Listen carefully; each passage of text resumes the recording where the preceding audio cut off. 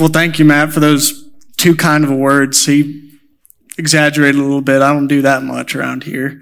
But as Matt said, I've helped out around here. I've been a part-time employee for about a year, and I've been helping with Catalyst for, I guess, about a year now this semester. So how about that? And so that's just a little bit about me. And I want y'all to know that if you do know me, because I know I haven't met some of y'all yet, and I'll try and work on that. I either like to talk a lot or I don't talk at all. But I'll try and meet in the middle and try and make ends meet. And for y'all in the front, if y'all hear a lot of page turning, I'm blind and I can't see, so I need big font. So that's a joke. You can laugh. All right, we'll work on that. So when Matt first talked to me about what we're going to be doing over this semester, going through this book, I'm sure y'all have seen it around, just this book about all the questions we've been going. I just got ecstatic, just excited because we were given the opportunity to help to teach you about real life situations that might occur and just how to handle these tough questions, because at some point or another, you will be asked these questions. Just such as, does Christianity crush diversity? Aren't we better off with religion? And all the others that we've talked about and that we will talk about, throughout the few weeks. Through this series, I just hope that we can equip y'all to know how to be able to handle yourselves in these situations, because they're going to come fast just like that. You're not going to see them coming. So I just pray and hope that each of y'all will take in what we've been preaching about these past few weeks and just, use that knowledge in the real world. To get things started, Pastor Curtis said it best a few weeks ago, and I don't remember if this is an exact quote, but I'm going to try and paraphrase a little bit. If you are a Christian, you are now part of the visiting team. You no longer have home field advantage. And I'm not going to sugarcoat it. I've talked about this with some of my guys.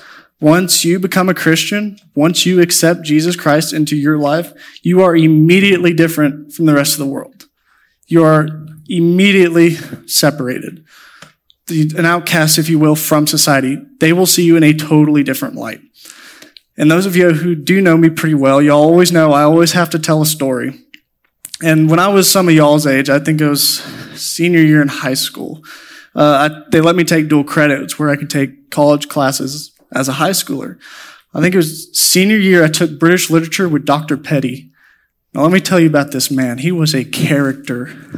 And not only that, he was also an atheist too, which didn't really help my case, because when he found out that I was a Christian, he kind of, took notice. And he wasn't a jerk about it, but he would kind of jab at me and just kind of target me about all these questions that he had about doesn't the Bible say this? Trying to attack Christianity in general. And he'd say one thing and I'd come back and say, no, sir, this is what Scripture says. And just that little anecdote, I hope will kind of get that mindset of what's going to happen and what we're trying to prepare you to do.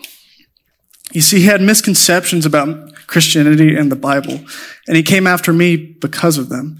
And that is what this series is really about, to teach you how to handle those misconceptions and point people in the right direction so that you can show them what Christianity is truly like and how Christians are truly supposed to behave and act and love and believe and all that good stuff.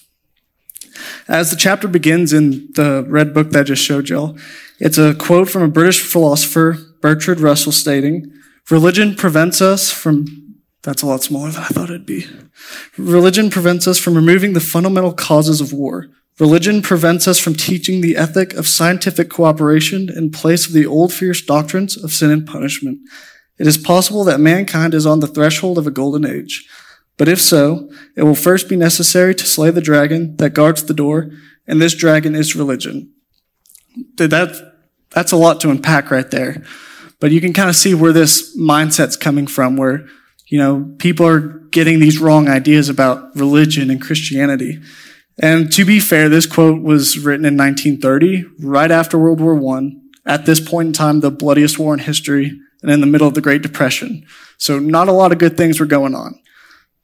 But, so why is it these people have misconceptions about religion, and even more so Christianity? I mean, I'm going to break it to y'all. The truth is, many terrible, terrible things have happened in the name of religion or even by Christians, which is where these examples are used to attack our faith. And by all means, we're not perfect. We all know that. We're all taught that we're all sinners in the eyes of God. But the Bible also teaches us that violence is not the answer. So tonight we ask the question, does religion cause violence? Before we answer that question, I think we have to be able to define violence. And according to the Merriam-Webster Dictionary, 2 definitions I've found that really kind of fit our case. Definition 1, the use of physical force so as to injure, abuse, damage, or destroy. Or the second one, injury by or as, if by distortion, to mislead, infringement, or profanation, saying something terrible. So from these 2 definitions, we can really get 2 types of violence. We have physical violence and psychological violence. And we're about to go over why the Bible speaks out against both of these. So starting off with physical violence, the main example that the book uses is the Crusades. And so if you do know me, I want to be a history teacher, so here's your little lesson for the day. So the Crusades essentially was a war between the European Christian nations and the Islamic caliphates of the Middle East. It started in about 1095, and if I'm right, went on for about 100 years or so. But, the picture that I'm sure some of y'all have, heard this before about, like, what really started the Crusades was that Christian Europeans wanted to retake the Holy Land from Muslim rule. Well, yes, that's kind of what happened, but there's a lot more to it than that. And as historian Thomas Mann puts it, the Crusades are one of the most misunderstood events in Western history. And so when I was younger, they used to tell us, and at least I hope that they tell you all this, but, whoever gets in a fight in school, who usually gets in trouble? Whoever hits second, right? Y'all have heard that before? Cool.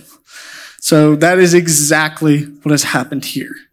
So while, they paint this picture of trying to blame Christian Europeans for starting the war, that's not really what happened. Long before all this began, Islamic states began a rapid and aggressive expansion into North Africa, Middle East, even taking over Spain, Portugal, and poking into France. If you can pull that map up, you can see right here, this red part, that's where it originally started. And you see as it goes to orange, takes Egypt, Israel, all those nations, and stretching as far all the way to the Atlantic and even into Europe.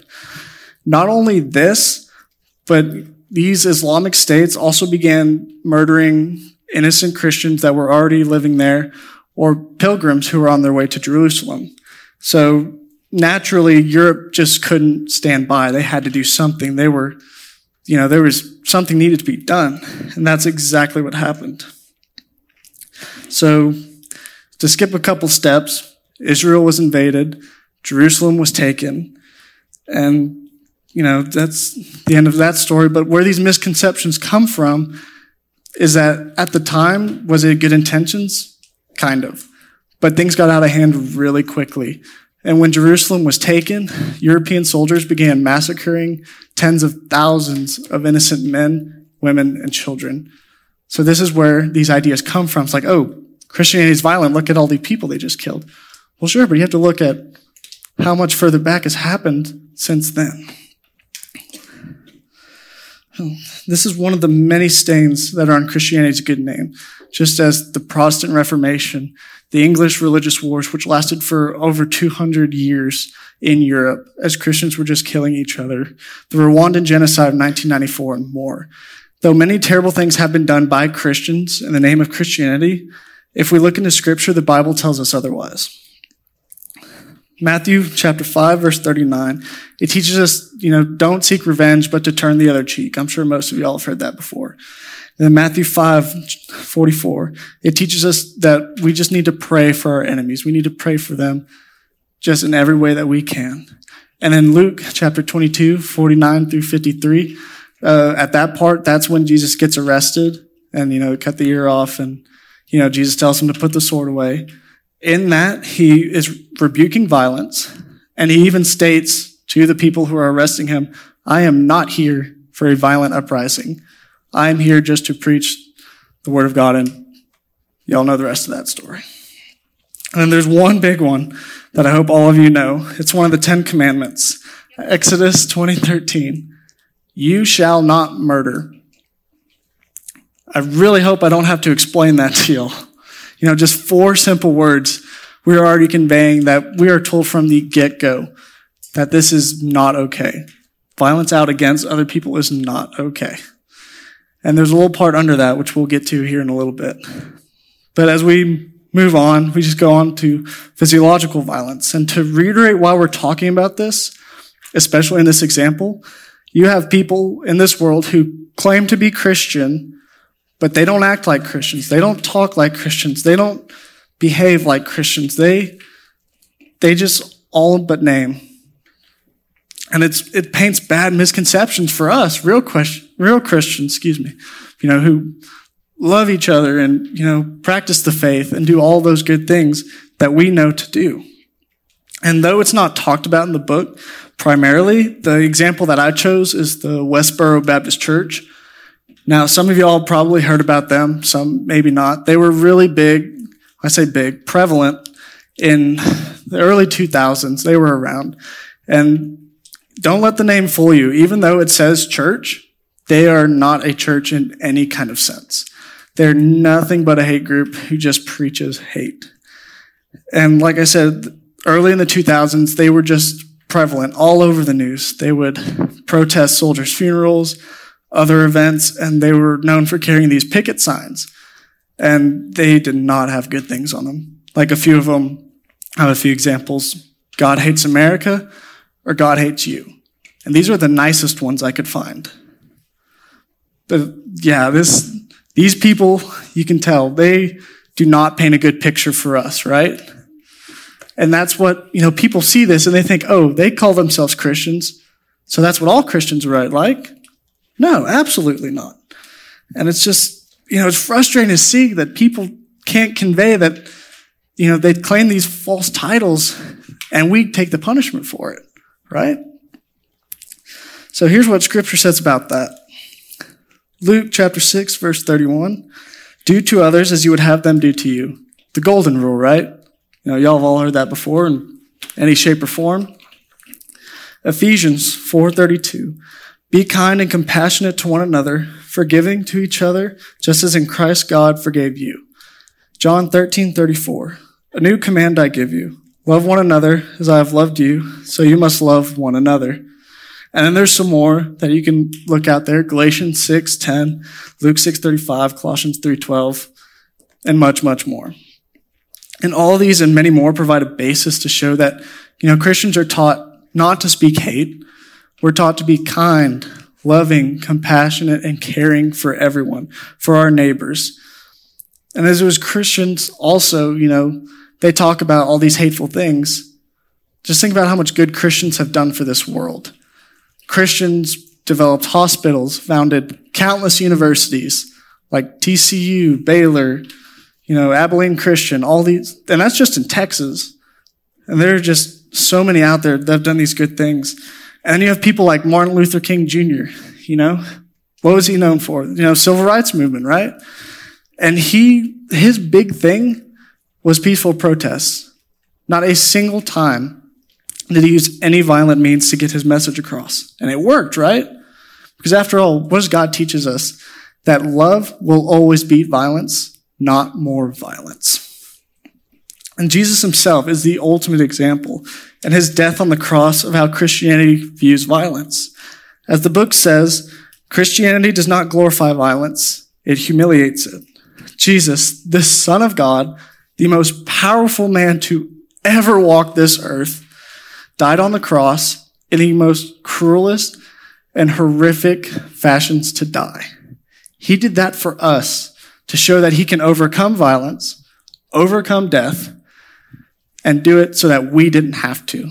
Because after all, y'all know John 3:16. For God so loved the world, and y'all know the rest. Good. Before I close, there's one thing I want to try and shoehorn in before we get going. And I want to hit on that there is a difference between violence and justifiable action. And what I mean by justifiable action, I'm talking about I'm sure some of y'all have questioned about this already, self-defense, war, and stuff like that. And just kind of start things off when we're talking about war, right? Well, King David in the Old Testament, if y'all know his story, he was a man who was called, a man after God's own heart. And he's a great warrior, right? Fought in many wars and many battles since he was just a boy. And, we still look at him and think that is a man after God's own heart. And I spoke earlier on one of the commandments, as it is right there, and you'll see that it says, under murder, it says, the unlawful taking of life. And in the original translation of the Hebrew word, which I should have written down, but that's what it says, the unlawful taking of a life. So when it comes to war versus murder, there's a bit of a difference, right? You just have to really get into it. And when it comes to it, God is not against war on the only instance that it is for a just cause, whether it is in defense of your nation or a true belief that the war we are fighting whenever is a just war. It is okay for Christians to go to war under only those two circumstances and a few others, but those are the main two. Such as God called David and Joshua, Joshua at the city of Jericho, they called them to go to war against their enemies for a just cause. And there is some scripture that goes with that to include. We got Psalms 18:34 and Psalms 144:1. And there's plenty of others out there. You just have to go look for them. And then obviously the story of King David. And then moving on to the last bit, we have self-defense. And I'm sure some of y'all have been thinking, if we're not allowed to be violent, how can we defend ourselves or our friends? Well, you absolutely can. If someone's attacking you, a loved one, a family, friend, whatever, you have the absolute right to defend yourself. In fact, we are encouraged to defend not only ourselves, but to defend others. Such as in Matthew 26:52, Luke 22:36-38.